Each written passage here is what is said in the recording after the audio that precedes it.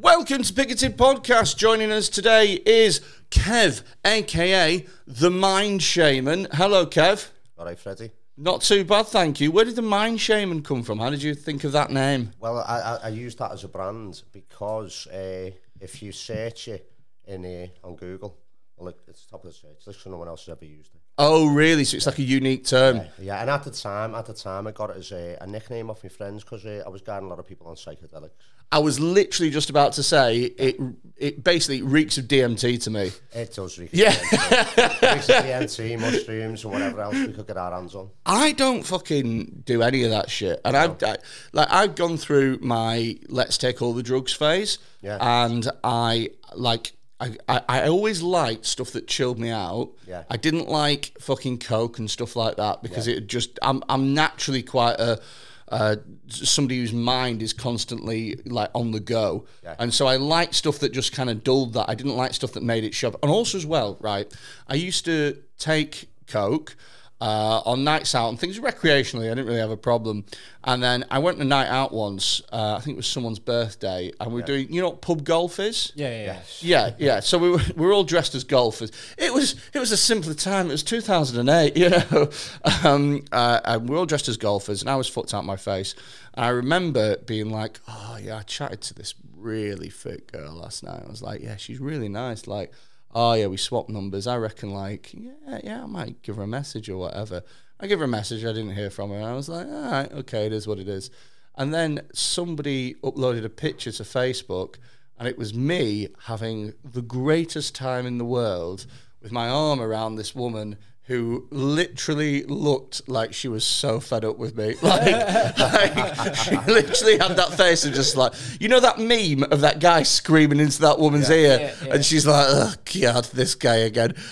I was that in 2008, and I was like, yeah, this drug needs knocking on the head because that is not a good look for me. So I knocked that on the head. I've done a little bit of psychedelics and stuff. Like I've done mushrooms in Amsterdam. Didn't like it. I don't like it. And what didn't you like about it? So it's a lot of fear. Yeah, so this is the thing, right? And this is the reason that I won't take DMT, because people are like, so I got a mate, Milo. I've met Milo. You know Milo, yeah. Very good man. He's big into it. He absolutely loves it, and he'll talk about DMT for he's come to see me. Ages, innit? I know he has. I know. He'll talk about it for ages. He's very passionate about it. As is Paul as well. Yeah.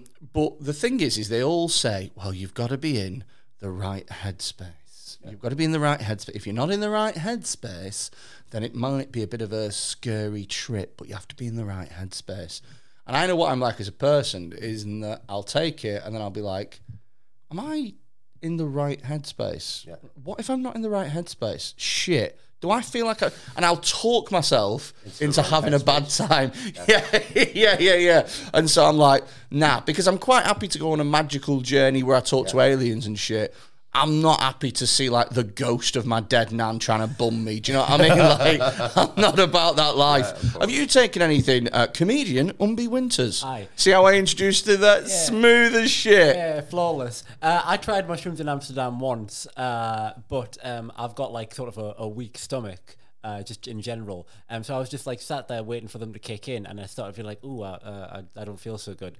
And I start like sort of power walking to the bathroom, and I'm like, oh no, I need to run. I fucking run to the bathroom. I throw open the door, and there's the toilet at the other end, and I just fucking projectile vomit. Wow. So the entire, everything, like before it had a chance to kick in, everything just came back up. Now, thankfully, despite the fact that I was on the other side of this, toilet, room, whatever, bathroom stall, like, didn't miss a single fucking drop. Everything went in straight into the toilet. But unfortunately, I was wearing glasses, and I'd thrown myself forward with such force that my glasses also went straight into the toilet. So you threw up on your own glasses? Yeah. Yeah, I'm not trying that. So the thing is with psychedelics, psychedelic means to reveal the soul. That's what it translates to. Oh, okay. So you're going to see a reflection of yourself. Yeah, I've buried a lot of stuff. No, what do you mean I know? Don't say that. We've all buried a lot of stuff, Freddie. There's a lot lurking in everyone's closet. I've just realised I've got my first therapy session in 2 days. I can't wait. I find some shit to talk about in that session. Really? Yeah, so... Well, I did, funnily enough. So here's the thing. I did a therapy session once, right? And I was having a chat and stuff, and it was about like some trauma or some not like I say some trauma, like something awful happened. It wasn't bad, right? And so I was talking with this guy, and he said, okay, so you got this memory. He said, what I want you to do is I want you to imagine that you're, and I don't know if this is a technique that you use. He said, I want you to imagine that you're in the cinema watching you watch that memory, right? And I'm like, right, okay. And he goes, right, okay, now I want you to watch it in reverse, but it's in black and white. And I was like, all right, okay. And then he goes, right, okay, so now we're going to watch it forward again in colour, but it's going to be a bit faster. I was like, all right, okay. And then he goes, right, okay, now we're watching it in reverse again, and it's a bit faster, and then it's black and white, and then it's forward again, blah, blah, blah, blah. And then we went back and forth, back and forth, back and forth. And then he went, right, how do you feel? And I went, I don't feel like any different. And he went, oh. And I went, yeah. I said, I'm going to be honest with you. I said, I thought you were trying to hypnotize me. So I just didn't do any of what you were saying. And he looked so fucking furious. I'll never forget his face. He was like, I'm paying you. Like, what is fucking going on here? Why am I wasting my time with this dude? Yeah. And I felt like a piece of shit. So, I just assumed that he was trying to hypnotize me and make me focus on something, that he was going to click his fingers. And here's the thing, because we're talking about, like, well, we're going to talk about loads of things today, but hypnosis is going to be primarily one of them. Yeah. I am fascinated and terrified by hypnosis in roughly equal measures. Yeah.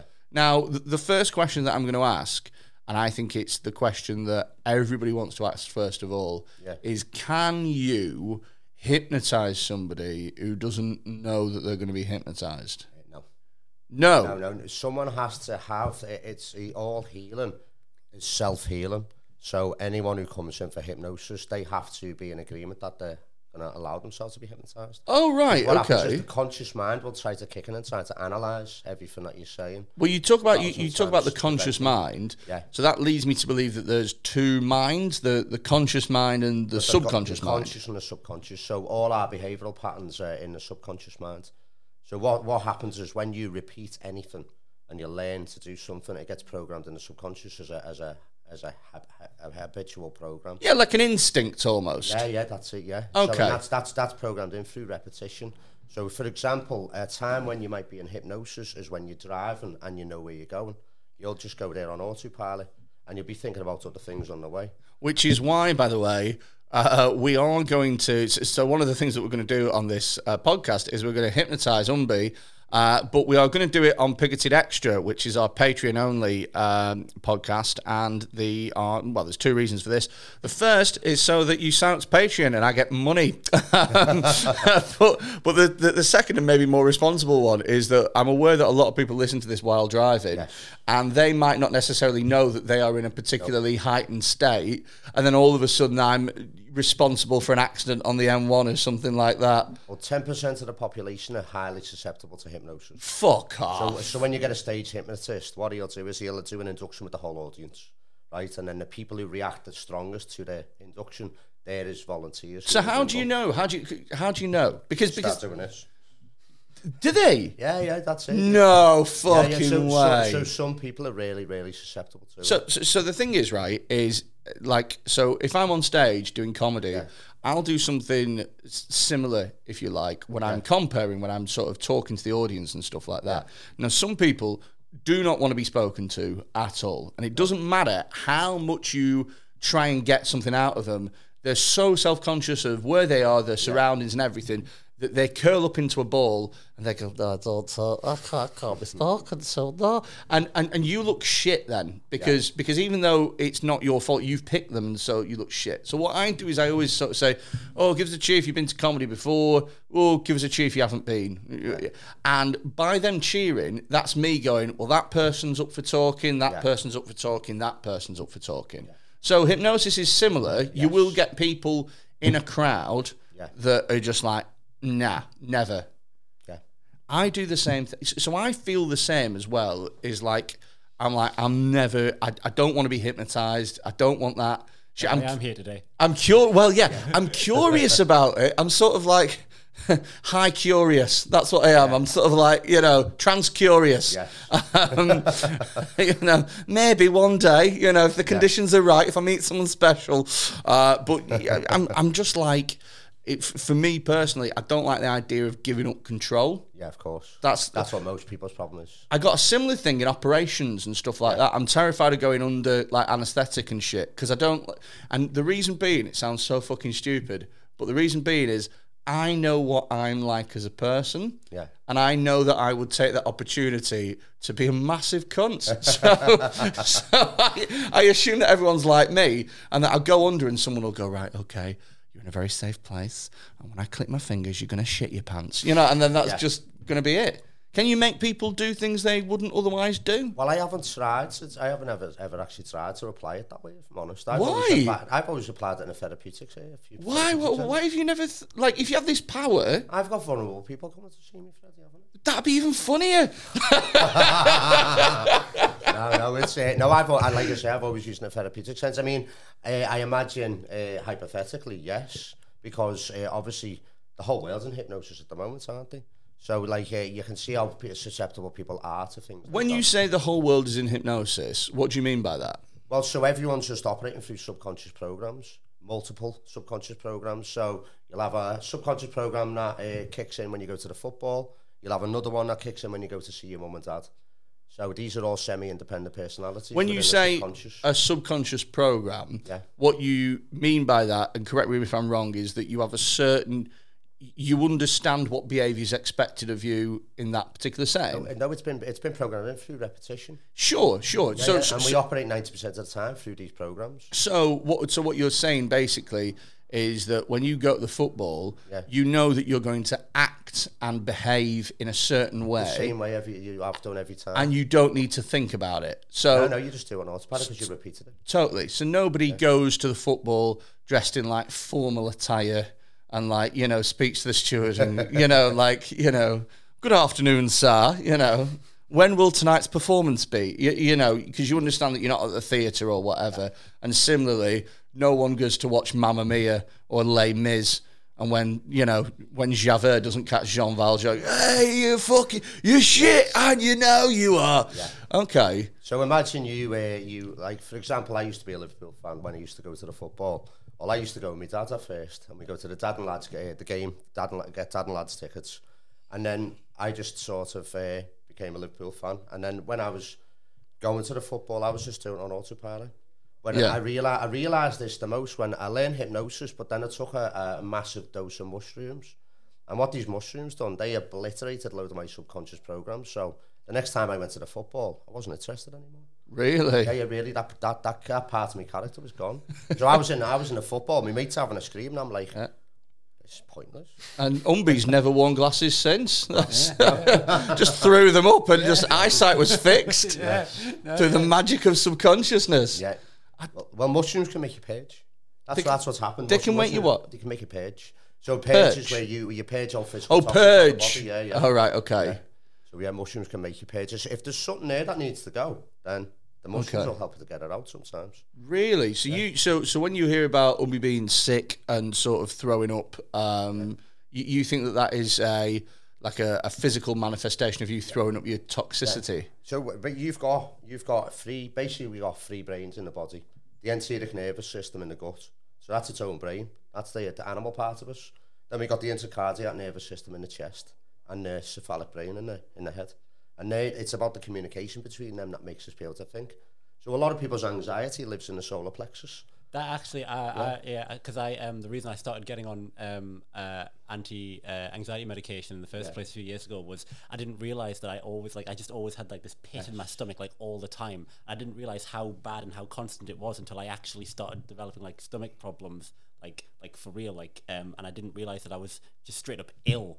And I just thought it was just the anxiety pit in my stomach, and then I shat myself at work because I didn't realise that I had stomach problems. Wow! I'd say I'd a guess the reason you page, because a lot of people who come to me who do page off things like mushrooms, they got a lot of shame to work through, and I've found that in myself as well. It's like so it's sometimes even when people are meditating or they might do Reiki. They can go into a page off that, and it's all to do with shame stored. No. Yeah. I've never seen that at women's hot yoga. I've never seen them all sat there in the yoga pants, and all of a sudden one of them ends up like the Exorcist and is just projectile vomiting on everyone. It really depends what the person's got to deal with themselves. Oh, okay. It's like, well, this is one of these things, right? And this is why I'm sort of suspicious about it. Is because you know how like people bury things and you forget about them. Yeah, repress. My thing is that I don't know what I've forgotten about. Yeah. And so I don't know what's in there. And so there might be something that's deep inside of me that I've successfully buried and put a lid on, and it's in the ground and it's done and it's sorted, and then someone goes digging into my subconscious, comes across this little box and goes, oh, what's in here? And they open it up and a load of abuse just comes out or whatever that I previously, Repression causes a lot of problems in our life because we unconsciously learn from as children to repress emotion. Really? We push everything down, but the thing is, it's always going to come back to haunt us in some way. Well, that reminds me of the same therapy session that I did. They were talking to us about if you could meet, if you could meet yourself as a child, and then say something to you say something to the child. What does the child say back? Yeah. And it was like it threw up some fucking heavy shit. Mine just says, when did we get tits?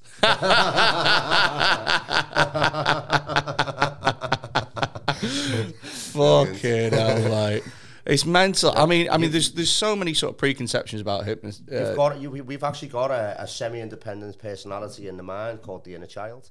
So when you're doing hypnosis... Oh, is that like... I thought that was like bullshit from The Simpsons. No, it's not bullshit. You know, like, what's it called? Brad Goodman, the fucking... that Simpsons episode? Yeah, I remember, Where they had the guy on, and Bart is like the stereotypical inner child or whatever, and they all go out and buy his self-help DVDs. Yeah, I remember. Shit. But this is us from the ages of 0 to 7. So what it does is it records everything that's happened, because that's our main stage of development, where we're absorbing everyone else's behaviour. Okay. So a lot of the wounds that we take on in this time need healing from. So you can actually take someone into a hypnosis and get them to meet their inner child, and you take them from a place of darkness to a place of light, and it helps to heal a person. Yeah. Do you know what? It's interesting because there's still sort of like... it's still sort of almost debated whether or not hypnosis is a thing, I think, by people. I think people sort of have this assumption of it that it's like Hollywood or like Derren Brown and stuff. Yeah. I mean, does that sort of like, is that an accurate representation of what you do? I wouldn't say it's an accurate representation of what I do, but like I said before, when I said the whole world's in hypnosis, well, the whole world's in hypnosis because we've been subconsciously programmed by the media. I see, and right. But this has happened. We've always been in a form of hypnosis, which is why we go into we have such disastrous times as humans. Like fascism, communism, these sort of repressive states. Okay. Well, this is collective hypnosis. It's called a mass formation hypnosis. Okay. And there was a Joe Rogan podcast about this the other week. Okay. I've actually been looking into these since I was a kid, because I'm really interested in authoritarian states and totalitarian states, and how they form and how it happens. And it turns out we just put into a form of hypnosis.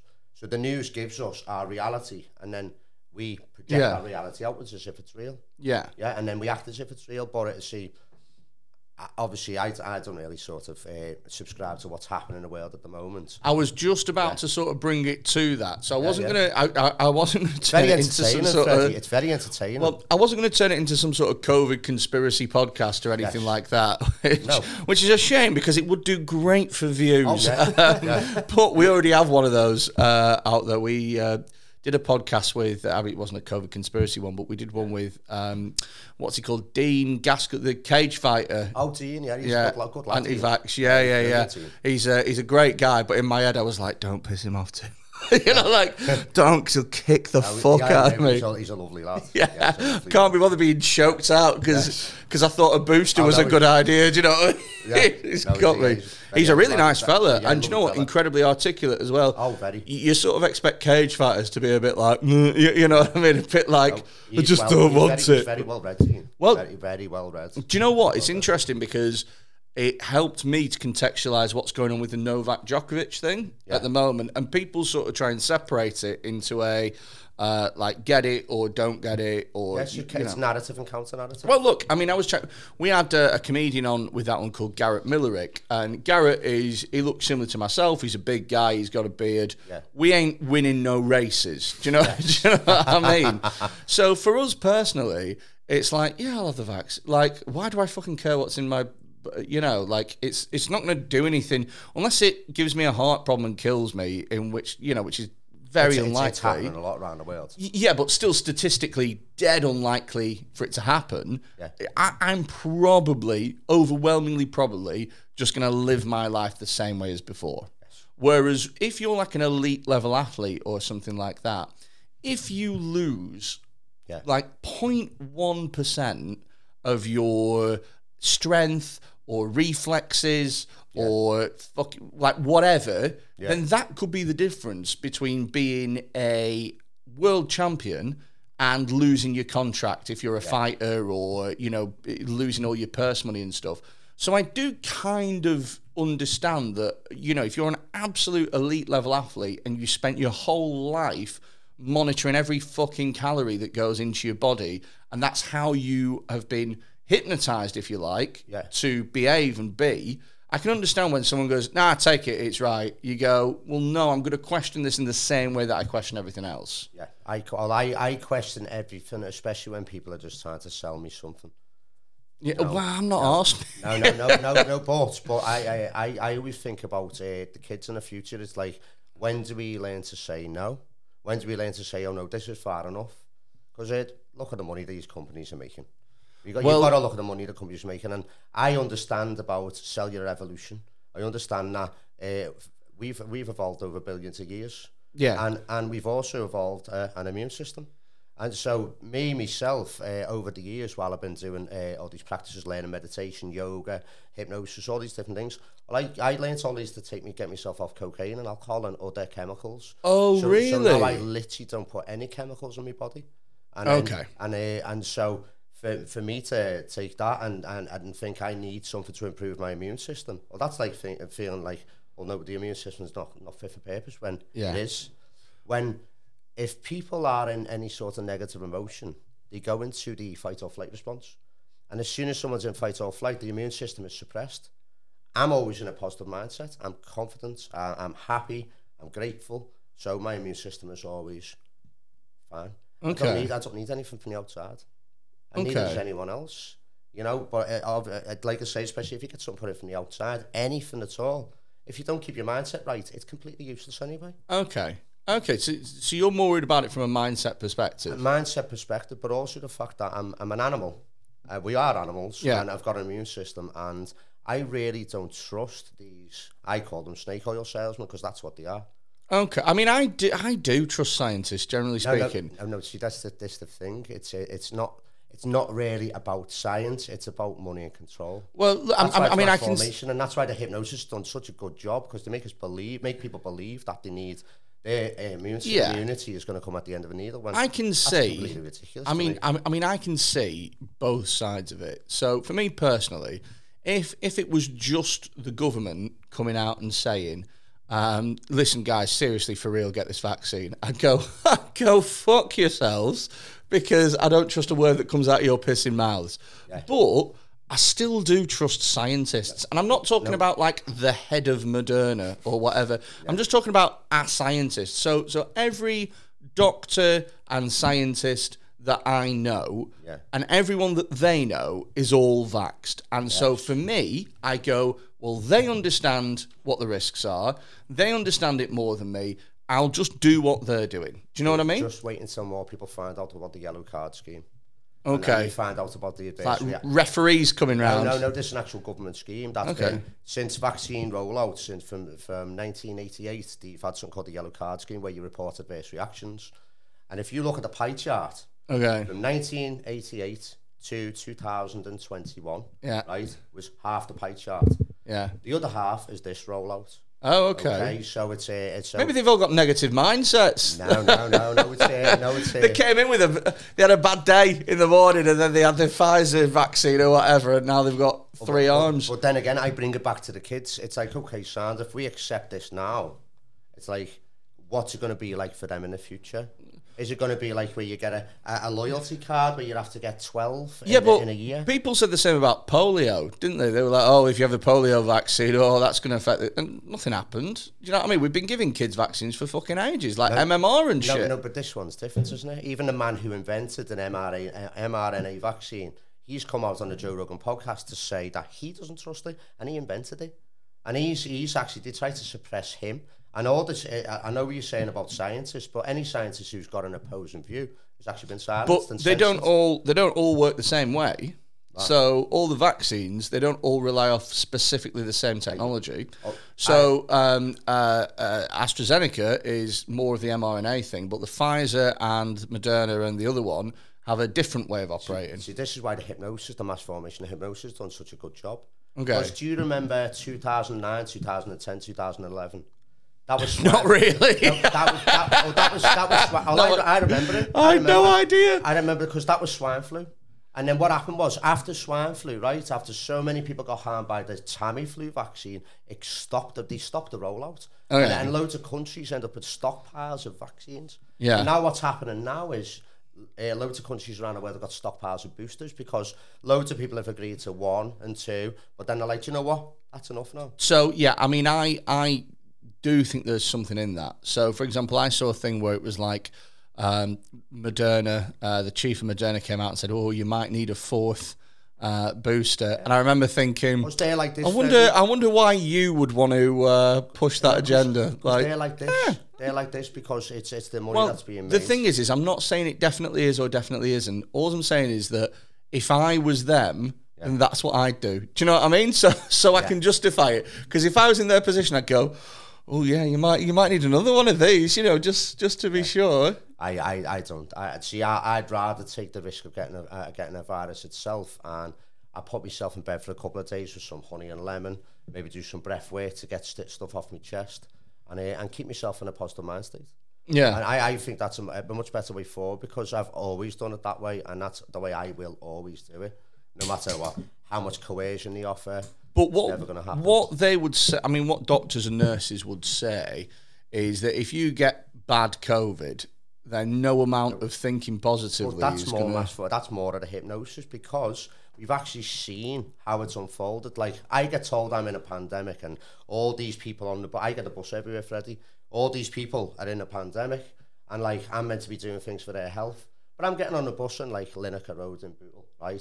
And it's very specific. It's rough as toast, mate. It's rough as toast. And all these I've never heard rough as toast either. I love it. All these people getting on the bus have never taken care of their health. And all of a sudden, they got this dirty rag in their pocket full of bogies, full of germs. And they go, like this, now I'm healthy. It's not to do with health, it's to do with virtue signalling. Okay. It's a big, massive virtue signal. I love how Umbi just looked at the camera then as if to say, like, the views of Kev the Mind Shaman are not representative of me. Are you sort of pro or minus, or where you sat on this?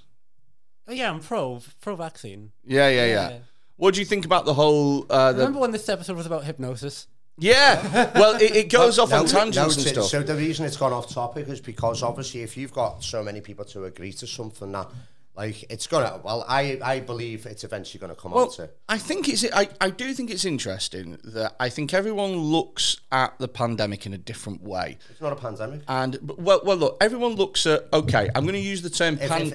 I'm going to use the term pandemic for the thing that's been happening for the last couple of years. And call it the psychological operation? I'm just, no. Why not? Because it's like 3 words. I just can't be bothered saying it. Call it PSYOP then. I'm gonna, right, yeah, what? Call it PSYOP. Yeah, that's a shit. But here's the thing: is let's meet halfway. Let's call it Plandemic. Right. Let's call it Plandemic. Let's call it the Plandemic. So, when we talk about what's been happening over the last couple of years, everybody, I think, contextualizes what's happened within the frame of their own references. So, for example, if you are somebody whose parents are very vulnerable and you're very close to them, then quite naturally you're going to be in a heightened sense of awareness and being worried about this. Okay, well, which is why they caused the anxiety in the first place. Sure. Yeah. If you're somebody whose job it is, like mine, to go out and to do stand-up, and you kind of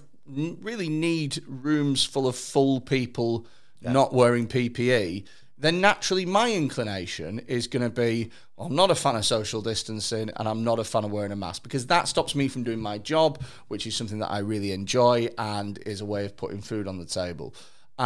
So I think it's interesting that if you're if you do hypnotism and stuff, and you're very interested in mass hypnosis, then you must look at the last couple of years. Are you looking at it as some sort of, do you know when you said at the beginning about how when a stage hypnotist comes on and they do a trance to everybody, and a few people will really go under, and then a few people will be a bit floppy, and then a few people will just be sat there being like, well, what do you want? No, do you think that, in your head, do you think that the government are doing the same thing? Yes, and what I think what they're using is it's peer pressure, isn't it? Because I understand that a lot of these people who are getting on the bus in Bootle, right? Well, if they were really that scared, they wouldn't be getting on a bus. They stay at home. Okay. And that to me, I mean, I found the last couple of years like really, really amusing, because I can't believe that people. Well, I think it's interesting. So deeply to it. I think it's interesting from a hypnosis perspective. Yeah.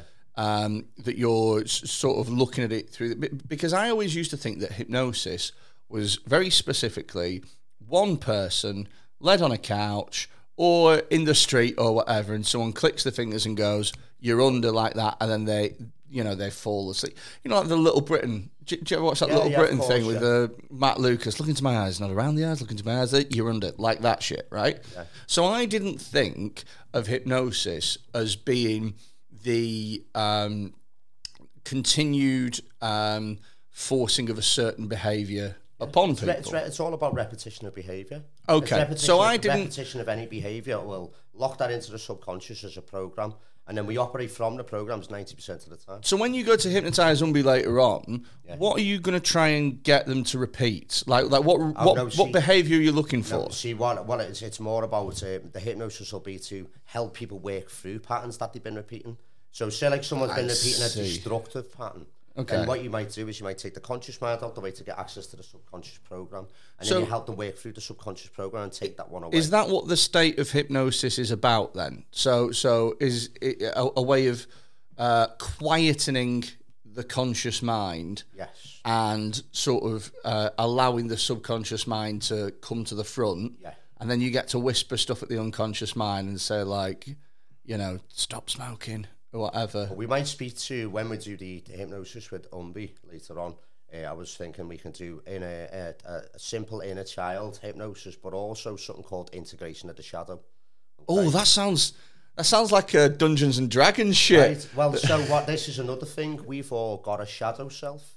So what happens is as we're developing when we're younger, we develop a persona, which is the social mask we use to interact with others. Okay. And what this does is, as we're developing, we're taking on the patterns of people around us. Sure. But they're not our patterns and who we are in here.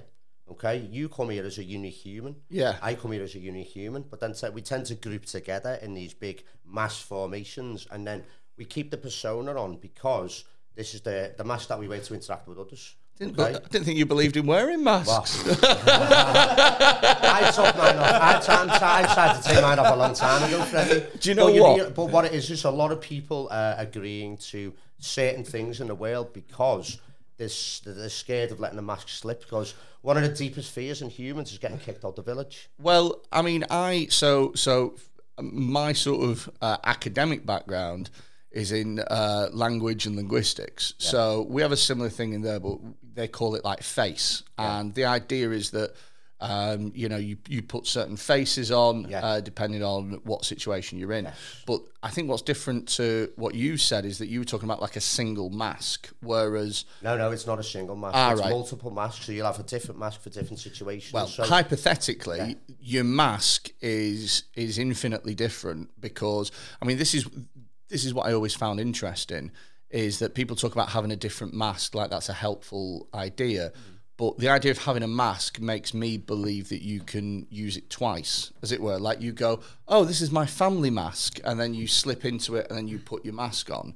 In like sort of neurodivergence, sort of autism, ADHD, that sort of thing, there is a term masking, which is if you say, or an autistic child, you learn sort of usually quite early on, or at least by the time that you're in sort of your sort of preteen phase, that like certain behaviors that are like sort of just a part of who you are not like accepted or are not like sort of normal, and you learn to sort of repress those at least in social situations. And and it's literally, it is called masking. It's like when you are out in a social situation, like you sort of repress the more sort of neurodivergent tendencies so that you appear more like socially acceptable. Oh, okay. And it's and then you get back to a place, or if you're in particular, if you're like feel very comfortable around someone, you can take the mask off, as it were, and it's like when as a fat person, if you're topless, you breathe in.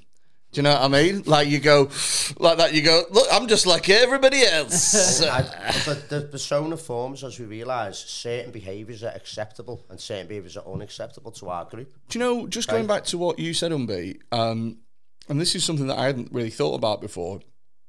Is it harder to hypnotise people with autism and ADHD and stuff like that? Because in my limited understanding of that, there's like a hyper focus there, or there's at least a mind that works differently to what the accepted, sort of way that a mind should work is. So, for example, I think of like a mechanic working on a car. If a car usually has an engine at the front, do you know what I mean? Like, and you get used to working on that, and then you come across a car with the engine that's on the fucking roof or whatever. You're like, well, this is and the car still runs perfectly. It's just the engine's in a different place.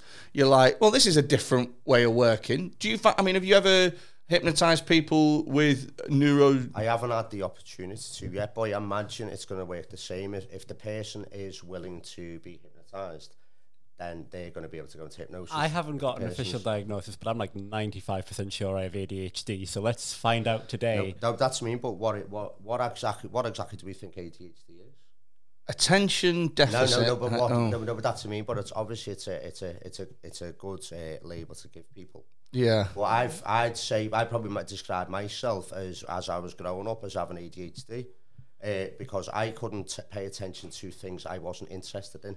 So if they tried to give me something in school and I wasn't interested in it, I couldn't pay attention to it. But if you give me something I'm interested in, I will spend days and days and days interested in it. Isn't that what everyone does though? There you go. Like, no, but that's to me. But this comes back to trying to sell people something. If you give them a label, you can. Yeah, but if you gave me like a 500-page book on like the history of cardboard or something like that, I wouldn't be like, well, let's dive straight in. Do you know what I mean?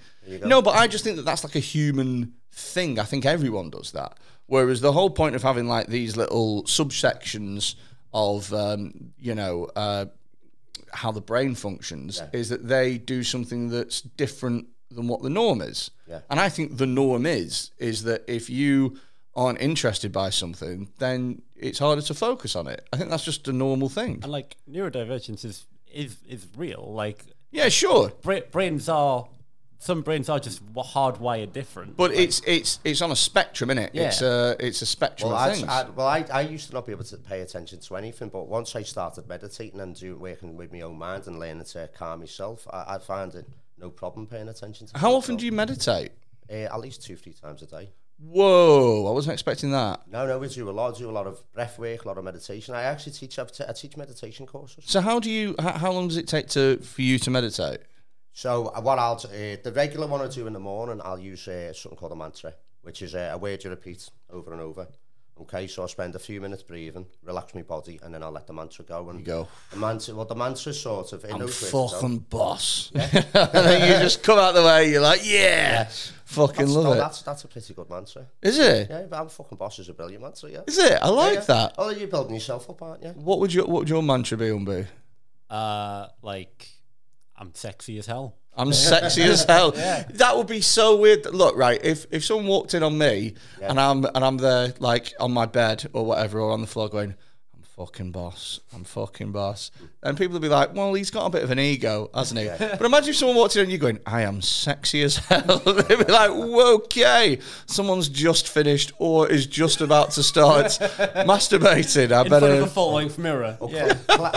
Clients of mine that have said that they've got ADHD, they found that has improved when they've started doing meditation or processing emotions. Well, I mean, I could probably see, like, if you have something like autism or ADHD or Asperger's or something like that, and it's an issue, I think, sometimes of focus, isn't it? And people get incredibly focused on one specific thing. Yeah. I imagine if you can just shift that lens of focus onto meditation and relaxation, then it's like having a big spotlight, and rather than trying to switch the spotlight off, if you just sort of tilt it in a different direction, then I imagine that, you know, it might be harder to get them into trance, but once they're into trance, they are fucking into trance. Like they're trancing for days. They're on levels that you can't even. They are under. You know, shit. It's so interesting how it all operates and works. I do know that you can hypnotize people with ADHD and autism, because I follow some like hypno folk on TikTok, as it is. Oh, really? Yeah. And you know what I was surprised to learn is that hypnosis actually has its own I guess I shouldn't be surprised to learn everything's got its own subset, but like hypnosis has its own subset in kink. Yes, I was going to mention this. Yeah, I was going to mention this. So there's like kinky hypnosis. So it's like, but to be fair, like I'm not surprised by that at all, because if you could say to somebody, right, okay, I'm going to put you under, and every time I click my fingers, you're going to have the best orgasm of your life. I imagine that would be like, that'd be a good thing for everyone. Oh, like at that point, I would be going out to jazz clubs just. That's so funny.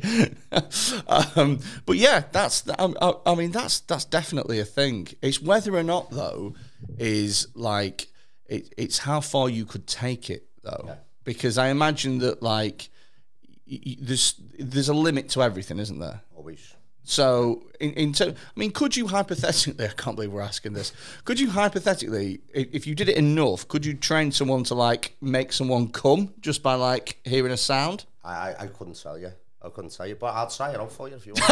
Absolutely not. Absolutely not. Do you want to do it on a podcast? No. Every time you wear your mask on the bus. Every time I slip it on, Jesus.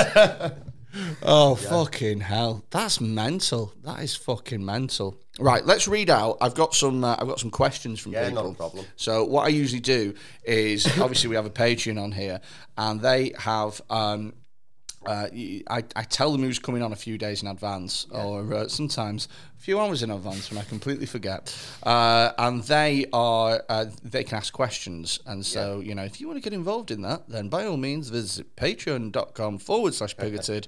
And genuinely though, you get like an extra episode and stuff, and you get access to Discord servers and loads of extra benefits, and it helps keep the podcast running. So chars. Right, let's have a look here very quickly and try and see if I can get up this post. Give me a sec. There we go. Ask a question. Right, okay. So, first question is... so Carl Dunlop has mentioned this. I think we've already sort of talked upon it, really. I want to know how accurate the hypnotism scene is in Get Out with teacup staring and that. Have you ever watched Get Out? No, I haven't. Have you not? No, I don't watch telly. It's a film. I haven't watched it. Fucking really good. I'll have to have a little look. So it's a really good horror film, But one of the things that they do is they hypnotize this guy. Yeah. And the way that they hypnotize him is they bring him into this room, they just start having a conversation. Yeah. And then the woman is stirring a teacup. And that sound of the spoon going against the portion of the teacup as it's stirring, that puts him into trance.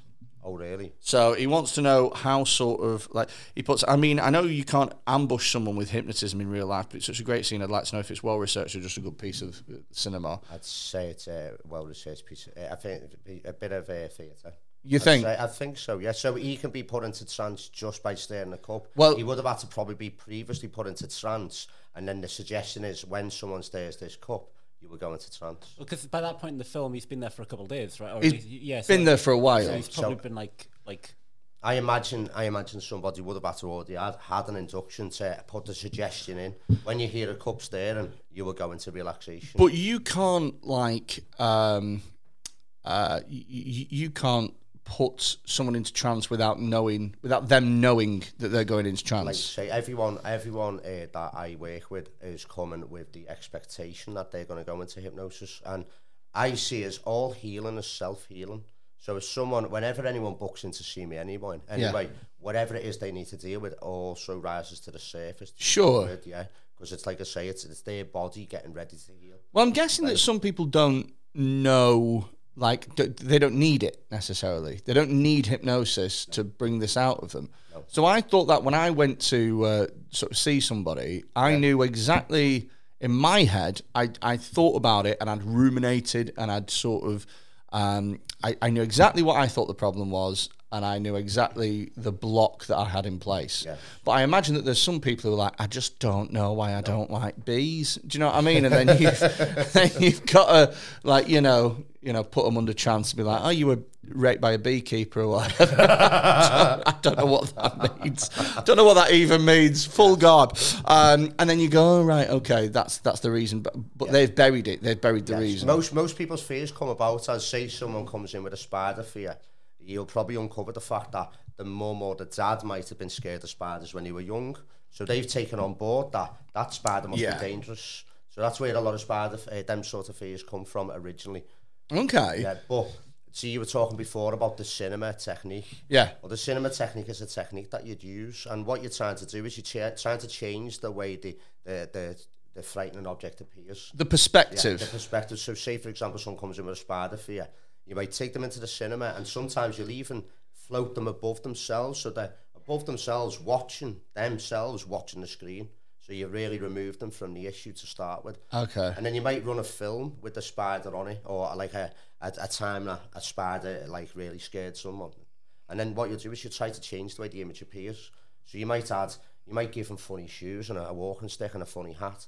Okay. And then once you do that with the spider, humour is a great way to break trauma. Yeah. So that's what you do, and then you might add funny music like Benny Hill or something like that. Yeah. You might take it backwards at twice the speed. When you say humour is a great way to break trauma, humour is one of the best ways we can break trauma. That's really? so much about so many comedians. Yes. I know. Comedians are healers.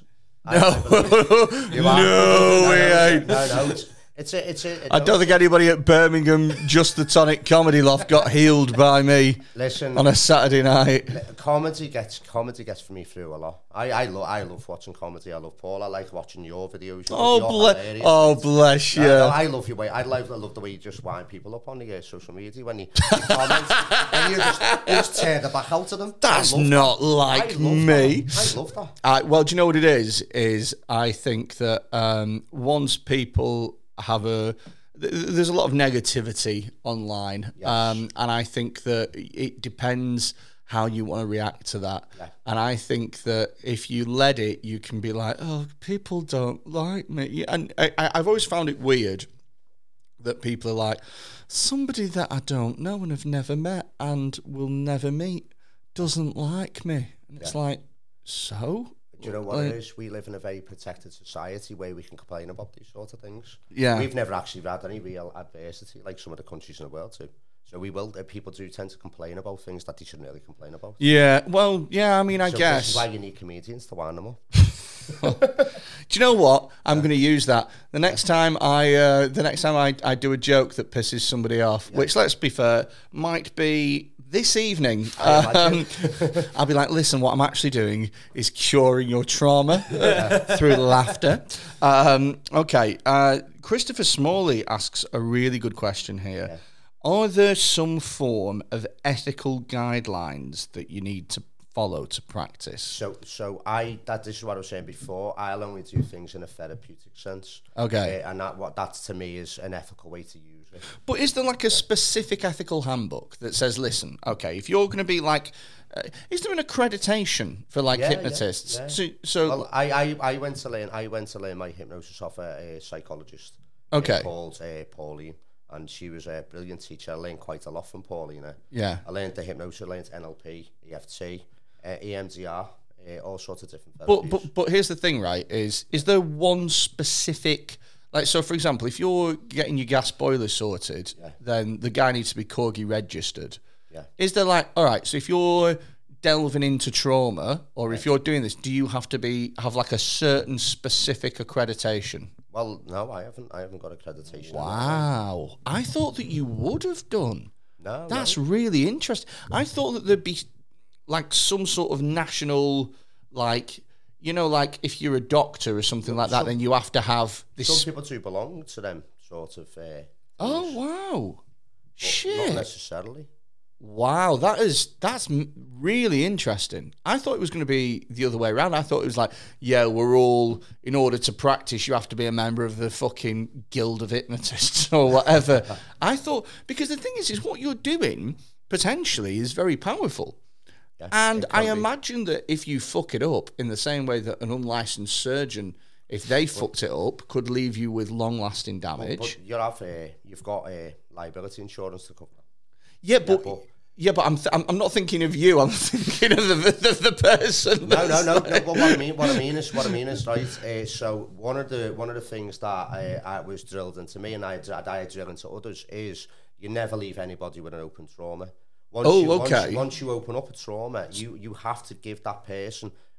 You have to have to help them release the trauma for one. In that session? In that session. Like when you go to the goodbye thing on a Ouija board so that, you know, the spirits can piss off. Yeah. No, you say bye first. No, you. See you later, Gran. I'd say it can be applied in a way a person wants to apply it. Whereas I've always wanted to apply it in a way where I want to get the best result for the people who come to see me. What I mean is, so with regards to the open trauma thing, do you always close the trauma during that session, or are we talking... No, I always close the trauma during that session. How do you know that it's closed? Because the person's released the emotional reaction from it. Oh, I see. What it is you're trying to do is you're just trying to help the person release the emotional response within the body.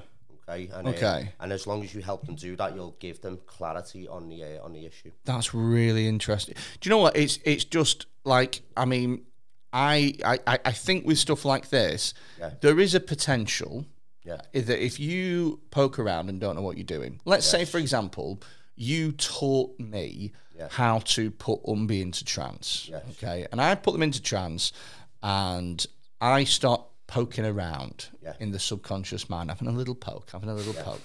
And then I find, that's right, I start poking Umbi when they're unconscious. That's not a potentially problematic thing for me to say.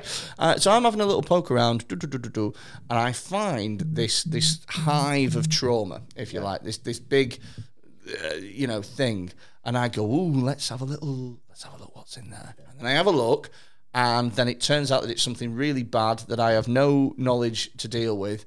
And then I panic, and then Umbi's in trance, crying and, screaming daddy and headbutting walls and stuff. I don't know.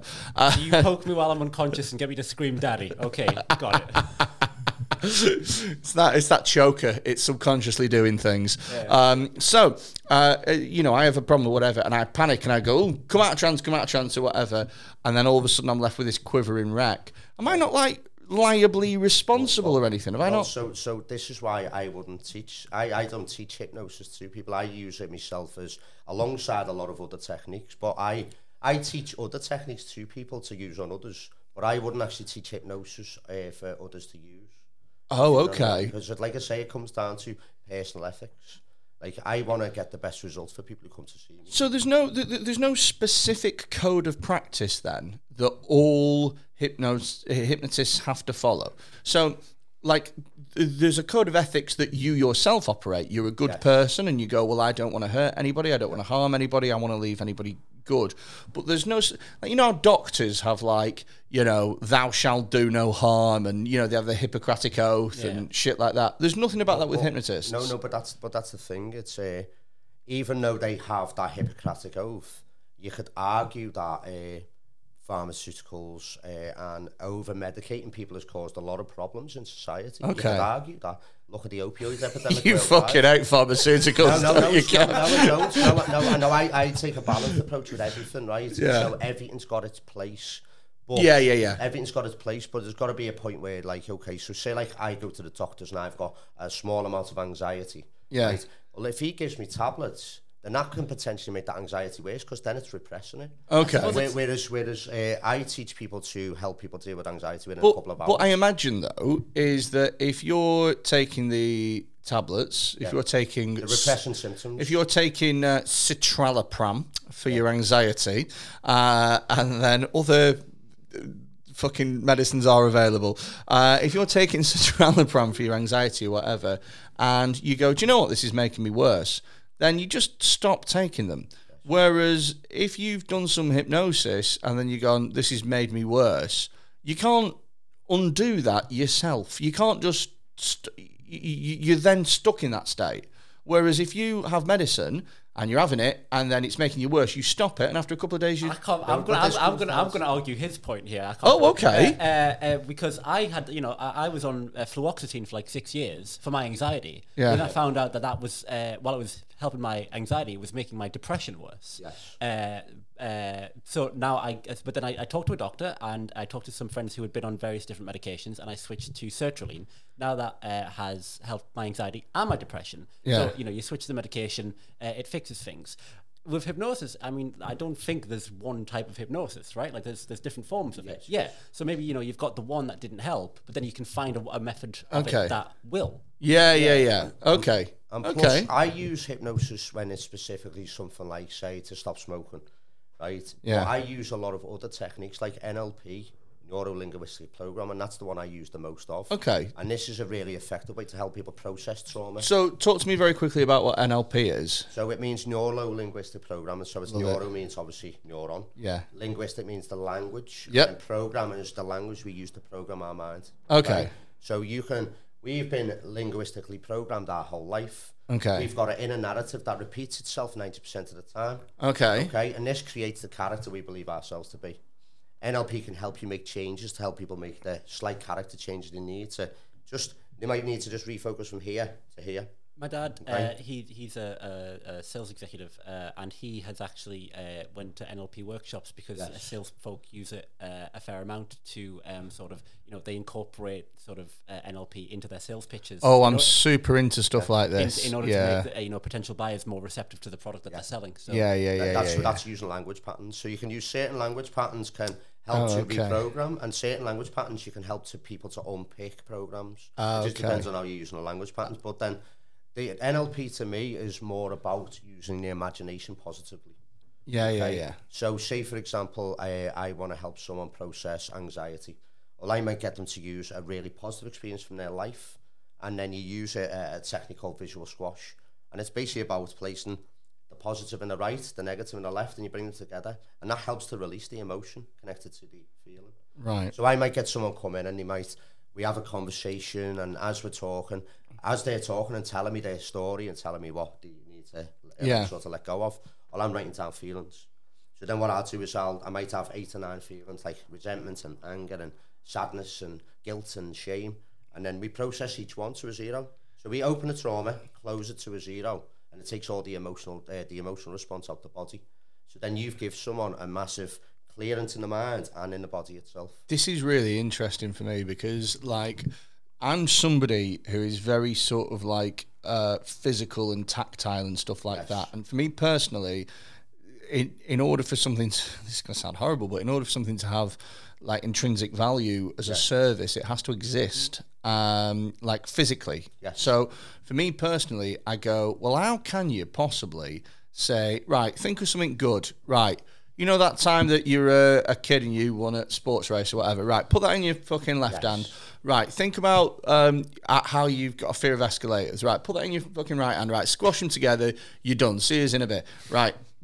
To me, I go, how can that possibly work? However, the fact that it does work should be in itself enough for me to legitimize it. But I find that really difficult because I go, well, you're just saying words, but at the same time, if it works, I mean, it's like that saying, what works is what works for you. Yeah. And as long as you find something to make this person get over what it is they need to get over, then who gives a fuck? That's if you've who gives a fuck if you've put them under for 8 hours and you've whispered like, you know, snakes aren't gonna hurt you in your sleep or whatever, or if you've like just said, oh, you know, snakes and that, they don't have legs, so just chill, and then, like whatever it is for them to like get over it, you know what I mean? Yeah. Like, whatever it is that makes it work, it shouldn't really make a difference if it took 10 seconds or 5 hours. Right. I can show you a dead quick example if you want. Okay, go on then. We can do it with yourself or we can do it with Umbi. Okay, what we doing? Fuck, no. Right, okay, already I'm a bit, yeah. Oh, you're volunteering? Yeah. Why don't you both do it? Why don't we both do it? So what I swear to God, if you click your fingers now, and then when I wake up, I've got fucking... we start tonguing each other. Umbi's dick in my mouth, and my fucking arsehole stings or something like that. I'm going to be furious with you. I'll try my best to restrain myself. Right. Okay. If you start stirring a cup of tea now, I'm fucking gone. I'm absolutely gone. Right, okay. Right, so basically what we're going to use positive things from your life. Right, okay. So it's going to be a group of people that you love, and you're going to put them in... Already you've lost me. A group? You're going to put them into a place that brings you peace and happiness. So then what you're doing is you're creating love, gratitude and peace, which is a mix of positive emotions. Okay, so think of a group of people that I love. Right, so what we're going to do is you're going to bring your hands to your lap or onto the table, wherever you're more comfortable. Hang about a minute, because I need to think of a group of people that I love. Family members, friends, any other acquaintances. Okay, I'll pick 2 family. I'll pick a couple. Try to go for a group of about 5 or 6 people if you can. And you're allowed animals on there, Freddie. Oh, right. Yeah. Dexter, you're coming with me. Right, okay. Okay, so both close your eyes. Okay. So first imagine you're holding this group of people in your right hand. Okay? Have them smiling, looking really bright. The what? Have them smiling, looking really bright and happy. They look really bright and happy. Okay. Yeah, you all look happy. Okay, and let me know when you've got a group of around 5 or 6 people. Got a group of around 5 or 6. Okay. Yep. Okay. What about you, Umbi? Yeah, I got them. Okay, now put them in a place that makes you feel really peaceful and happy. Like it might be the beach, it might be a favourite holiday you've been on. And let me know when you've got a place with all your people. Okay, yeah, got a place with all my now people. Allow this whole image to become brighter, louder, more colourful and more intense and even more vibrant, larger than life. Okay. Make a fist with your right hand. Take 3 deep breaths in and out to lock it into your subconscious for you to be able to use it any time. And after your 3rd breath, bring your hands together, palm to palm. You'll feel a gentle release from somewhere in the body. When this happens, take them apart and open your eyes. And you'll notice when open your eyes, the room looks brighter. It does! Yes. Because the outside world is a reflection of the inside world. I think that's because we've just had our eyes closed. Yeah. It's because I've had my eyes closed and there's been loads of things. No, but every single other person, every single person I work with, one of the cues to help them know that something's changed, because you want to increase the person's intrinsic motivation. Okay. So if you could show them that something has just shifted, so every time they open their eyes, you realise it's gone brighter because the outside world is a reflection of the inside world. Do you know what's really funny though is so I swear that I'm one of those people, right, who I physically can't stop thinking about things. Yes. And so I always, from the beginning of the day till the end of the day, I'm thinking about something, and I have something on the back burner as well. And it's just how I've always been. And then when I talk to, particularly my other half and stuff, I'm like, what are you thinking about? It's like, nothing. And it's like, well, I've never had that in my life. Yeah. So, no, you're not. And it's like, no, I'm genuinely I'm not thinking about anything. That peace. Yeah, I'm like, I've never had that, right? And so even then, when I'm trying to focus on one thing, as soon as you said make a fist, I'm like, I'm crushing my family. Do you know what I mean? In my head, I was like, die! Don't know why. It's just fucking... It's just what your mind works. It's always looking for the humour in it. Do you know what it was? So I started having baths during lockdown. I mean, I've showered before. Yeah. Yeah, I thought, well, now we're in lockdown, it's the time to bathe, isn't it? But I've always been a shower person because I don't enjoy, like, I'm not one of those people that enjoys, I was going to say, like, the act of cleanliness. I just see it as, like I don't enjoy brushing my teeth, I just do it because it's what you do. Yes. And so, for me personally, to lie in a bath for an hour is fucking stupid. Yeah. It's the equivalent of holding mouthwash in your mouth for like half an hour. It's just pointless. Do you know what I mean? Yeah. So, but they're relaxing and stuff, and you know. And so I was like, well, I'll try it to relax and stuff. And I'm led in this fucking bath, right? And I got candles round, and I got some fucking bath bomb from Lush, right? I'm trying to relax. And all I can think about is, if people broke in to your house right now, like, how would you fend off the attackers? And so I had this full fucking fantasy about, like, taking the plug of the fucking bath and, like, using it as, like, a fucking nunchuck and shit and whapping someone, crushing up a bath bomb and then, like, blowing the smoke in his eyes. And, like, and I just couldn't fucking relax because I had this whole Liam Neeson from Taken, but you're in a bath scenario going on. And I just... Nah, man, I'm just not a relaxed person. I tend to find that, like, with, like, listening to music, you know, I'll start, like, directing music videos in my head or whatever. You know, sometimes it'll be like, I'll be so focused on trying to make one scene perfect that the song's then like, go back, I need to go finish I need to go finish the music video in my head. And I'll listen to the song like 4 times. Well, I do the same thing. Is sometimes I listen to music and I go, this would look great for the music of the highlight reel of you being a professional footballer. Yeah. And I'm like, what a fucking ego that is. Do you know what I mean? A man that hasn't kicked a ball in 4 years, and I'm like, right, okay, so I'd Cruyff turn at that bit where the beat drops, and then I just chip the ball over for the Champions League final winner, and then the music starts. Do you know what I mean? It's like fucking nuts. The creative mind is a blessing and a curse sometimes. Oh, mate. Yeah. I believe in that. For what you can produce for others to enjoy. But it's a curse sometimes because you can't shut it off sometimes. Oh, totally. And then there's a big connection between creativity and mental health issues. Yeah. It always makes me laugh, right? Because every we create health for ourselves. So maybe every 12 to 18 months, there's a new study that comes out, right? And it goes, researchers from the University of Strathclyde have done a 4-year-long survey and found out that comedians are at more risk of being depressed than the average adult. And then that makes the news, and it's like, 4 years that took you?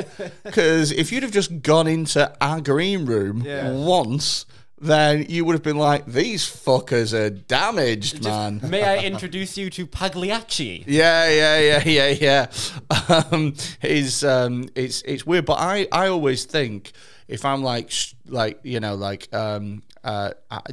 like a bad mental health time or whatever, I always think that it's, and this is probably a fucked up way of thinking about it, but it works for me. I always think it's the price that I have to pay in order to have the skills that I have.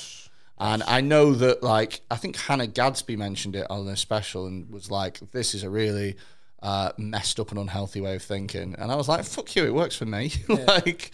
I had during my first bout of counselling that I had last year, one of the first things my counsellor asked me in like session 1 was, okay, so who is Umby Winters without stand-up comedy? And I've not been able to answer that question, but I know they'd definitely be happier. Oh, wow. Yeah. Well, I think that about a load of comics. I think you'd be so much happier if you didn't do this. Yeah. But it's almost like a drug in the way that they need it, but it also ruins their lives. Yes, because what happens when something creative seizes you, you have to get it out there, you have to express it in some way. There's been loads of comics who've stopped doing it during, like, after lockdown. And I'm not just talking about your average hobbyist, I'm talking about acts who headlined weekend comedy clubs all over the country.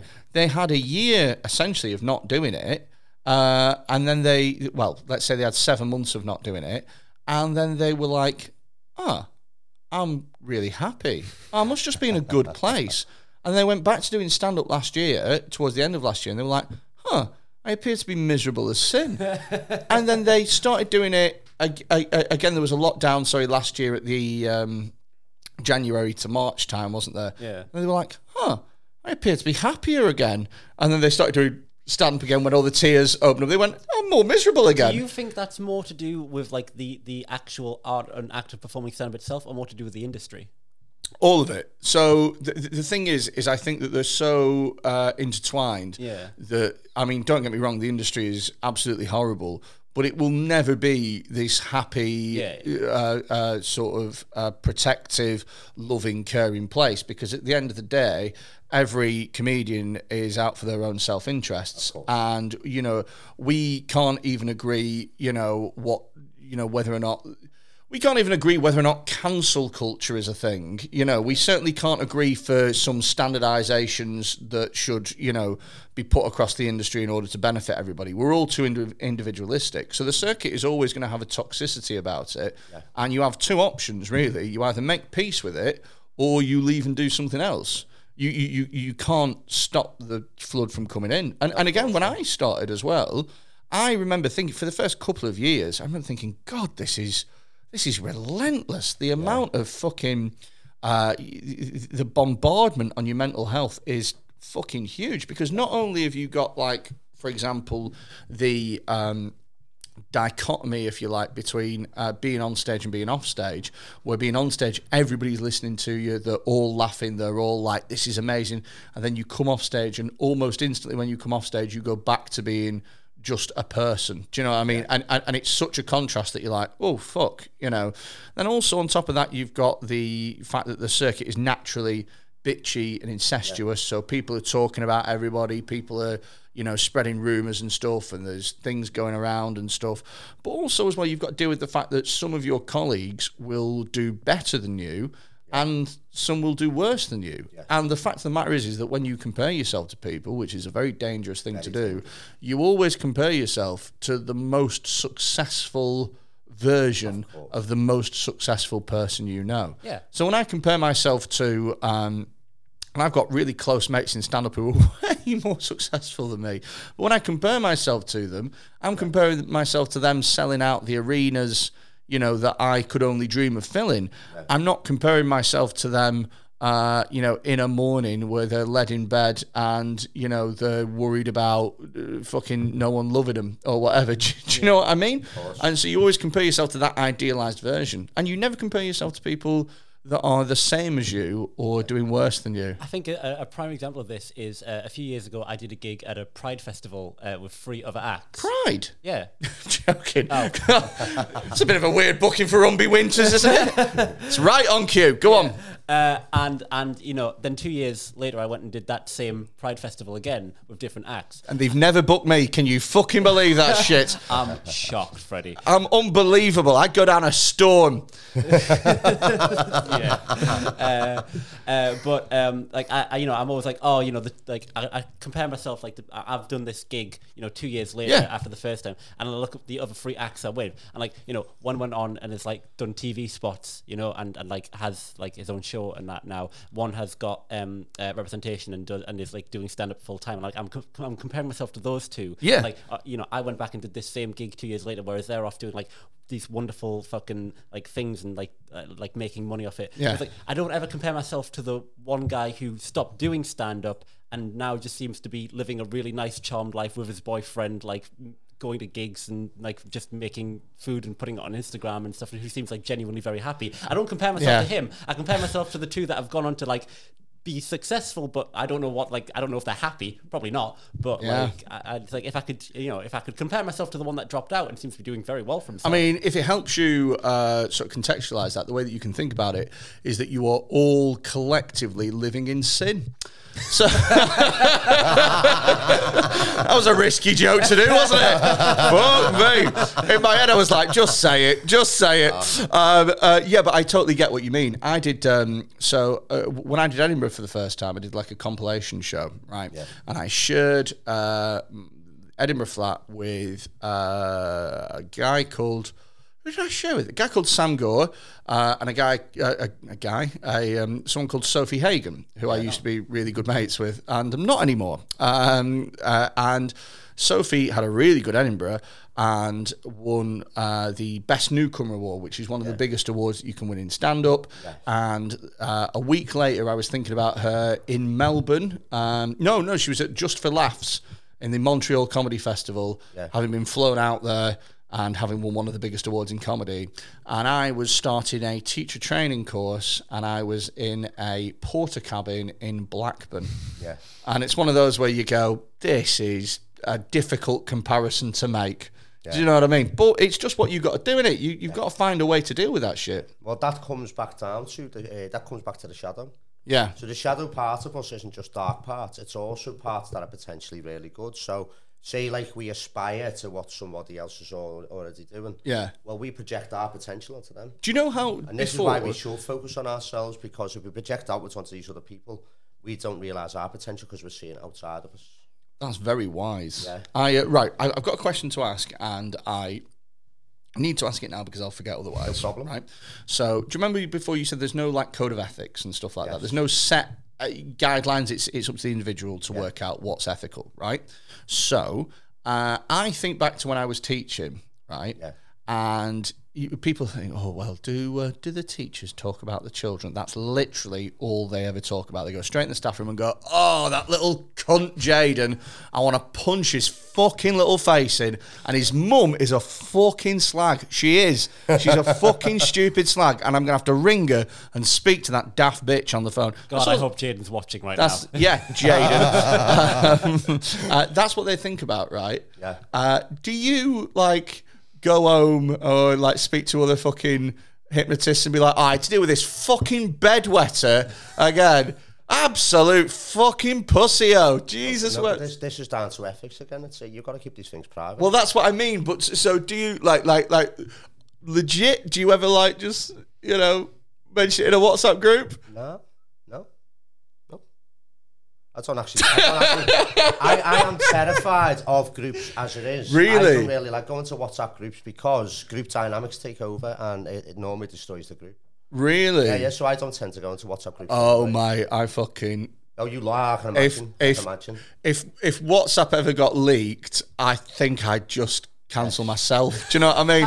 And honestly, I'd do one of those things where, like how like suicide, they leave a note. I'm just gonna be like, look, I'm not killing myself, but just so you know, there's a lot of stuff in there that at the time seemed very funny. Sorry, I'm just gonna back away. I literally would never reveal anything about it. But you see loads of things, don't you? Like loads of like news articles that are made by like leaked screenshots from the WhatsApp group. Reveal that so and so had a toxic culture. I suppose like, there's a regulated self. See, if I got known for revealing people's secrets to others, then no one's going to come and see me. That's true. It's self-regulating, isn't it? That is true. But I come from, before I got into all this, I came from a different world where you literally don't ever tell anything about anyone. Yeah. It's you just don't do it. You take it to the grave, wouldn't you? Looking here, Tom Godfrey says, and I think we've covered this, could you hypnotise a whole audience, put them in a trance and just sit and read the paper for an hour? Then at the end tell them all to think it was the best show they'd ever seen? Well, you couldn't do that, could you? Because in an audience of people, you hypnotise the whole audience and maybe 10%. 10% are very susceptible, but someone can bring themselves out of the hypnosis when they like. What? Yeah. So if you've got someone, right, so you got different stages, you can take people really deep, but people can actually, if they want the hypnosis to end, people can wake themselves up. Oh. Because that's what I mean. It's the person has to be in agreement to go into hypnosis. To be fair, to let themselves go. That makes me feel an awful lot better. Yeah. So, like for me personally, I'm like, I wouldn't like to go under because I'm not like. Do you know? Yeah. Especially when we talk about like the kinky side of hypnosis and stuff like that. Like, do you know what I mean? Like, I don't want you to be like, okay, you're under, right? From now on, the only way you are going to be able to come is if someone rips electrical tape off your nipples. Do you know what I mean? I don't want to be having sex and have to cover my nipples up and then go, right, okay, oh, jeez, like, I just don't want that life. Do you know what I mean? So, like, I'd have that worry, but the fact that you'd be like, okay, so from now on, your nipples, and I can go, wait a minute, and I'll just wake up and go, you stay away from my nips. Yeah. Okay, sweet. Right, okay. So, I can't believe you've never heard about, like, the kinky side of hypnosis and stuff. No, I've never really looked into it, but I will do now that you. Do you know what? I've seen videos on TikTok as well. I can't remember exactly which one, but I remember thinking, that is fascinating that that's a thing. I don't really know how I think about it sexually. I think it's kind of kinky. Well, I don't even know, because just from what I've seen, I don't even know if it's like so much like the hypnosis involved and then there's actually like sex, like acts, you know. I think it's more like a sort of dominant submissive sort of dynamic where, like, you know, the hypnotist is the dominant and then puts the submissive under. Yeah. And then it's just a sort of state of submission, you know, like I don't Totally. say it's control and trust and stuff like that, and I don't actually know if there's too much of an actual physical component to it. Well, this is it. I think the giving commands thing, sexy as fuck. Do you know what I mean? Like, from now on, when you wake up, you're going to really want to suck my dick. Brilliant. Sexy as fuck. But I don't think that, right, let's go into the bedroom. Okay, lie on the bed. You're very tired. Do you know, like, that bit is just, I mean, you know, if I wanted to put a woman to sleep, I could just have sex with a missionary. Do you know what I mean? Hi-yo! Right, two more questions to go. Wayne Blackburn literally says, have they ever used it to benefit themselves in a sexual situation? Oh, there we go. I haven't. Have you not? No. Well, you say I haven't, you put the stress then on the I. So you went, I haven't. Do you know somebody who has? I don't know anyone else who's done that either. Really? No. Okay. No, but I've seen, like, a friend give me a book at one time, and it's called The Game, and it's about using, like, sort of mind techniques to try to manipulate people. Make a woman feel like shit and she'll love you forever. No, but the thing is, but then that's well, if you have to trick somebody to be able to take them out, then it's not really coming from a good place anyway, is it? Really? Yeah, I think it says more about you. Yeah, that's it. Yeah. We're just like I say, if you have to trap an animal in order to eat it, then it's not really food, is it? You have to make the animal want to be eaten. Well, I in what is the most problematic analogy ever. This just in, Freddie Quinn sees women as animals. No, well, I originally got into all these things because my emotions switched on and I got very anxious and I was dealing with a lot of repressed emotion from. I was snorting a lot of Charlie, I was drinking a lot of ale. So once my emotions switched on and I discovered my empathy, then it sort of I couldn't do it, if you know what I mean, because I actually really like people now. I didn't used to like them that much, but I really like people now. So I tend to use what I've learned to benefit people rather than anything. Well, it sounds like it's had such a positive effect on you. Yeah, that's a really, really positive effect. It's crazy. Isn't it? I mean, I always think with, like, addictive personalities, and I'm somebody who has an addictive personality as well. Gambling. The thing is with it, I think everyone thinks of addiction as being a negative thing, because everyone thinks of addiction and thinks that you're pissing all your money away in roulette or you're fucking smacking yourself up, you know what I mean, you're fucking heating smack on a spoon or something. But actually there's a load of addictive people who've channeled their addictions into the gym or being successful in business or something like that. I genuinely think every successful business person is an addict. It's just, whereas the addiction could have been drugs or drink, it's about making money and being successful. They've just focused that thing, that drive, that I have to be the best, into something else. See, one of the things to help me get over my addictions was I become addicted to yoga. Well, there you go. Yoga wasn't a destructive habit. You take that spotlight and you just... Do you know what's interesting, though, is, and I want to ask this, is if you wanted to get into hypnosis... What's the best way? So if I wanted to become a hypnotist, because I've just thought to myself, right, hypnotism sounds like something that I might be able to do. I've got the kit to record, like, a really nice, you are in a deep sleep, you know, like really nice stuff. Also as well, I've got, like, a linguistic background, so that might help. And also as well, sex really sells. So I could, like, have, like, you know, there's, like, OnlyFans for, like, attractive women getting the tits out and stuff. There should be OnlyFans for hypnosis files. Only trans. Only trans. Yes! Right, okay. That is going to be my fucking website, and you're having none of the profits on me windows. You're having none of the profits. And I could be like, okay, right, so what's your kink? You want to fucking... you want a fucking orgasm. Okay, right, okay. Imagine an orgasm. You can have an orgasm. And then I could fucking make coin. What was the question? How do you get into... What do you need to get into hypnotism? I lost myself. I was like, I could be really rich right now. This would be great. So how would you get into hypnotism? What's the best way to do it? Well, I'd recommend going to see the lady I learnt off. She must be in her 80s now, Pauline, but she's full of knowledge and wisdom. How do I get in touch with Pauline? I'm more than happy to give her a phone number. Oh, brilliant! This is go on, Pauline, girl. I actually learned. I learned to teach people Reiki. I learned hypnosis. I learned EFT, NLP, all these different things from Pauline.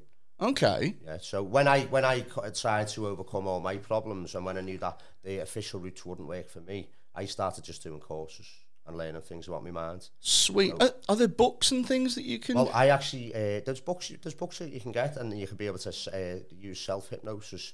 But I've actually read a lot of books by a psychologist called Carl Jung as well. Oh, really? Yeah. So this is how I found out about my shadow. Carl Jung of like Jungian. Yeah. Yeah. So he's written a body of psychology, which is 19 books. Yeah. And the latest book that came out is called The Red Book.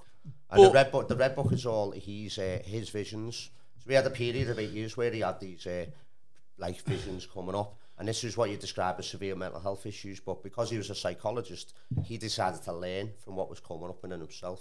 So I've read his books, but I also copy his methods of meditation. But what I would say though is that psychology is far from an exact science, and quite a lot of it is bollocks. Well, so what I do is I use what works on me, works for myself. Okay. And what it is right, if the particular way that he has described the mind is structured, well, when I'm using it on myself, going into deep meditation, I can find all these components that he's talking about in his books. And the Red Book itself is not a psychology book. Okay. The Red Book is a report on what he's seen in these visions. Have you heard about the experiment of the professor that sent some of his students to check in at mental institutions?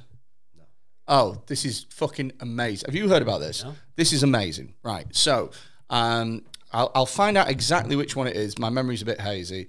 But he got, a professor got some of his students to check in at mental institutions and claim that they were having certain things just to see how many of them would be admitted, right? And they were all admitted, and then they all afterwards went, look, okay, I've spent the night here. I am I'm actually a student, and we did this on purpose to try and get in.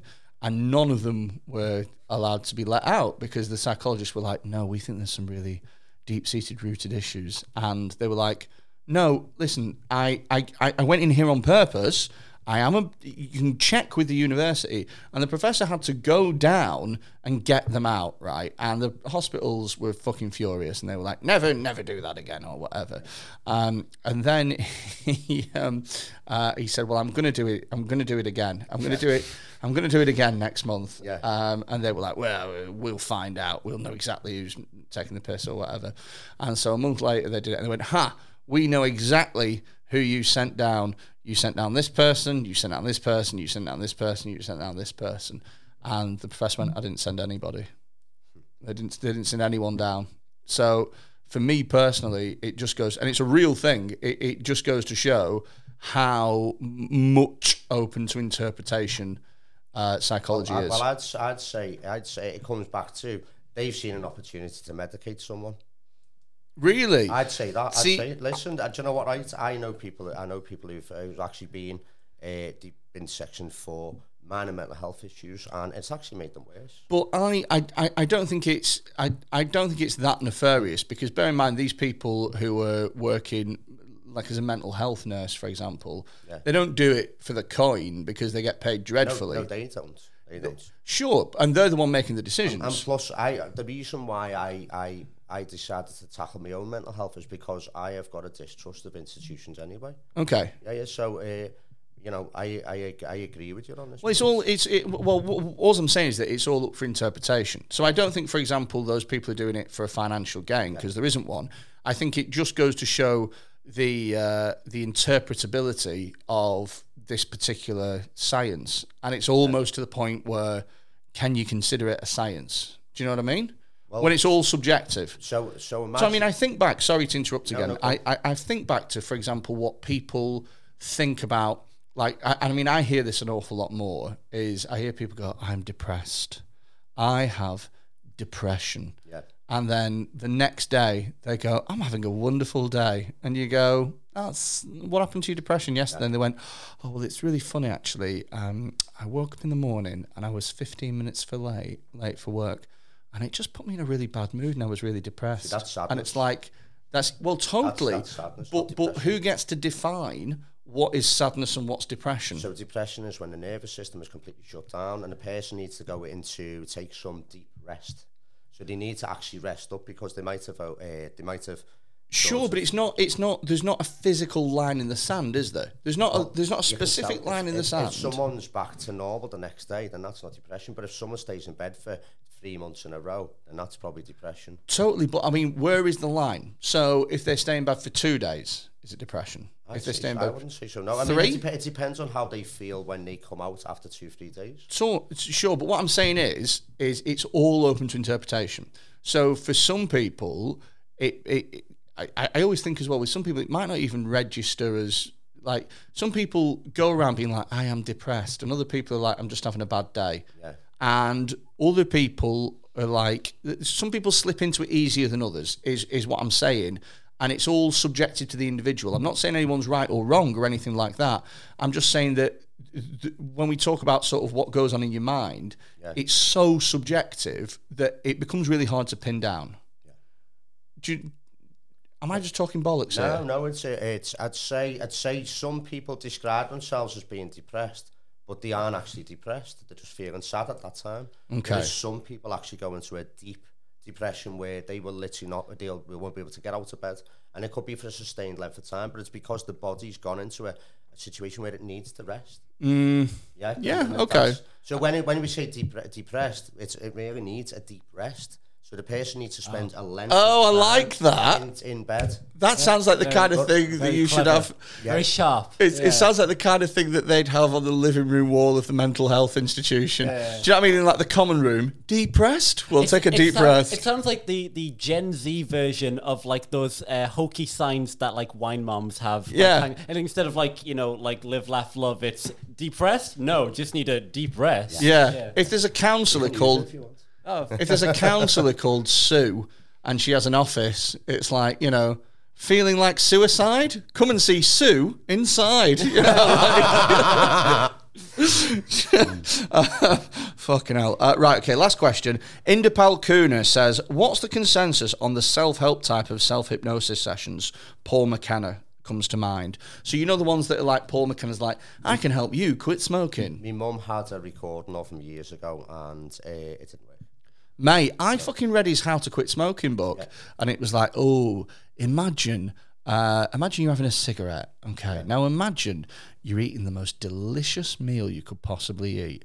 Okay, take an inhale of that cigarette, and imagine that your mouth is full of fur. And it's like, what? Do you know what I mean? Like, it's when you're reading it as well. You have to give your subconscious mind enough reasons why it'd be a good idea to stop. It has to be. You have to be able to. Your mind has to be able to rationalize why it'd be a good idea to stop. Oh, okay. So it's all about that, giving the mind enough reasons why it's a good idea. Because a lot of people will find it hard to stop a bad habit because they might be getting some form of secondary gain from it. Do you think is it more of a case of like you said that there's the conscious mind and the subconscious mind? Yes. Do you think that like so in that case it's like your conscious mind wanted you to stop smoking, but you hadn't convinced your subconscious mind to want you to stop smoking. So you needed both of them to want it. You need them both in agreement with each other. Yeah. And then it's when you get them both in agreement. Do you know how I stopped? This is the stupidest fucking thing ever. You took up cocaine. Yeah. I'm having a line in the smoking area. Fucking well pleased with myself. No, I'll tell you what it was, right? Is I'd stopped loads and then I'd started again because I find it really easy to quit because someone told me that a craving lasts for 3 minutes. Yes. And so your trick is to keep your mind occupied during those 3 minutes. So what I used to do is I'd download chess puzzles, and every time I needed a fag, I'd be out fucking solving a chess puzzle or something. I used to be really into chess, and so that distracted me. Replace the habit. Totally. And then what happened is I always went back to it because I'm like, I find it so easy to quit, I'll just start again, you know. And then, no word of a lie, my dog got epilepsy. Yeah, that's a weird thing to say, innit? My dog got epilepsy and nearly died. And I remember thinking, I made a promise to, I don't know who, but I was like, I will never smoke another cigarette if my dog survives this. And my dog's fine. And I just never had a fag. Yeah. It was just like, I was done. I was absolutely done. So fucking weird. Well, I believe there's a part within each of us that is of high intelligence. And if we can I don't know about that. Well, this is what I believe, like, see the way people can have, like, a miraculous healing event. Yeah. I believe, and I believe it's because they connect to an infinitely intelligent part of themselves. Oh, okay. And I believe that's in everyone. Yeah. Okay, and it's, well, you can call it the centre, and this is what you're aiming for in meditation. You're aiming to see the way they say to get to your centre. Yeah. Your centre is a place of quiet, infinite intelligence. Okay. And everyone's got this centre. This is why even when societies have gone fully tits up, Yeah. there's still monks up mountains and monasteries still be able to meditate and become calm because they can get in their centre. Okay. Okay, and it's, I believe when you reach this centre, you can heal beyond what you can imagine. So you made a promise to your higher part of yourself. Yeah. To do with the dog. And basically that's giving your subconscious enough reason to stop.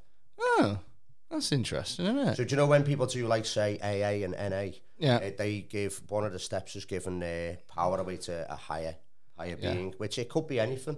Yeah. But it's this part, it's this inner regulating principle that will heal anybody if they can get in contact with it. So if you're listening to this and you want to quit smoking and you can't afford hypnotherapy sessions, get a poorly dog. It'll work a treat. Right, we're going to wrap it up there very quickly before we go. Is there anything that you would like to plug, Kev? Oh yes, so I have my practice. I'm on Instagram as the Mind Shaman. I use NLP, meditation, breathwork, Reiki, and recently Kambo to help people overcome emotional traumas. What's Kambo? So Kambo is a medicine that comes from a frog from the Amazon. Oh, wow. So it's like trip off your tits? No, it's actually a physical experience rather than it's non-psychoactive. So what, you feel like... No, what you do is the medicine goes into your system, it absorbs into the lymphatic system, and you have a physical purge. Oh, so it makes you sick? It makes you sick, so you'll drink up to 3 litres of water during a treatment to pull out physical toxins from the body. Really? Yeah, so do you remember that I showed you them little burns on my leg when Yeah. we came in? Well, them burns are from I took me and my partner through, I took her through a treatment and me through a self-treatment. And it was to help her uncover and overcome trauma. And then I'm trying to get over feelings of not feeling good enough. Oh, really? So what happens is if I bring that up into my awareness while I'm putting the medicine on, it'll help me cleanse the toxins to do with that. Fucking hell. The Karen Carpenter method of dealing but you know with what, things. it gives you so much clarity. It gives you a lot of clarity on things. Shit, man. Really useful stuff. Okay. But he won't get the vaccine. No chance. Yeah, but this doesn't come down to freedom of choice. I'll stick frog cum in me fucking leg, but I'm not getting the vaccine. It's been a lot of science done on the Kambo, and it's made up of peptides and alkaloids. I don't think I could do it, mate. I something about Amazonian frog in my brain. I go, nah. Do you know what I mean? No, but you know what? It's interesting. It's a very interesting experience, and the results that we've been seeing from it have been unbelievable. So I only work with things that get results. What works is what works for you, innit? Yeah. And if it's horses for courses, isn't it? It's people will try different things. Some people will climb a mountain. Some people will try this medicine. Yeah. Like I say, some people try Reiki, and I'm just trying to. I like to learn as many modalities as I can to help people. But if you as well have like. So obviously everyone goes on about acupuncture, and that's something that is known as being something that works for people. It doesn't work for everybody, but it works for people. And that is basically sticking pins in your fucking face, isn't it? Now, if you'd have been the first person to say, like, I'm actually trying this new method where you stick needles in your face, I'd be like, that is insane and mental. But it's been going on for thousands of years. It works for people. And we go, yep, sure, fuck it. Yeah. So, like, if you've tried everything else and you've tried all the other therapies and you've tried medicine and you take 3 pills 3 times a day or whatever to make you feel like a normal human being, then why not frog venom? Like, why not? It's not venom. Why not frog pus? Frog pus. Why not? Why not? They believe the frog puts it on its skin to protect it from the sun. Oh, really? But then what it is they've actually got thousands of amphibians from all over the world, and they find peptides within all of them that can be very beneficial to the human body. Really? Yeah. Oh, I like that. Umbi, what do you want to plug? So I have a Twitch that I'm starting to use more and more. Twitch.tv/Umbilicious. I'm Umbilicious on Instagram and on TikTok. I'm Umbi Winters on Twitter. Otherwise, I don't have any current projects. What do you play on Twitch? Well, I sort of leave it up to players to decide. When my first stream back, I've taken like an extended hiatus. My first stream back is going to be Life is Strange. But otherwise, I'm actually considering maybe this year will be the year that I get into speedrunning. And like I might start wanting to like speedrun games like Bloodborne and Dark Souls and just like do silly, insane, infuriating challenges. I like watching speedruns on games that I used to play. Like, do you know what speedrunning is? Do you know what? I don't, It's when somebody tries to complete the game or reach a certain milestone as quickly as physically possible. Yeah. So I used to like play Crash Bandicoot and shit like that. You know what I mean? Back in the day. Of course, yeah. And then I watch it now, and I always used to think it was quite good. And then I watch some people online, and I'm like, that is fucking insane. Like, I used to watch my brother. I used to be obsessed with watching my brother. He used to play Monkey. Remember Monkey Island? Yeah. Older brother. Yeah, older brother. Of course it is. Yeah. Of course it is. There's no way the older brother watches the younger brother play. He was unbelievably good on games. So I just used to sit there and watch him for hours. But I've never actually been on Twitch. What's Twitch? Twitch is like it's a live stream platform. Yeah, it's for live broadcasting. But you can do it. You can do it from home or from a studio like this. So yeah, I see. And you just like you play games and talk. You can play games. There's like non-gaming categories. People host cooking shows. People host talk shows. Yeah, gaming's the most acceptable of those forms. But people do everything on there. Yeah. They do all sorts. It started as a gaming live stream thing, but then people have just taken it and it's the users, isn't it? The users dictate how the platform goes usually. That's how we always, what we are going to do now, by the way, if you've enjoyed this, first of all, thanks to our sponsors for sponsoring the podcast, and if you've enjoyed it, check out on bloody Patreon, because you get extra episodes, you get access to Discord servers, you get to ask questions. We gave away free NFTs last month, and this month everybody who is a Patreon on February the 1st is going to get entered into a draw, and 4 people will win a bottle of Hooli, which is a Manx white rum provided to us by our sponsors Outliers. 4 people will win it at random. We'll ship it over to you. It's bloody lovely, and it goes great in a fucking daiquiri. So in order to get in on the live draw, then all you got to do is go to patreon.com/Pigoted, sign yourself up, and enjoy all the extra content while you are there. We're going to have a little break, and then we're going to record the extra show in which Umbi is going to be hypnotised. So if you want to watch that, it's on Patreon. Thanks for listening. We will see you next week. Bye-bye.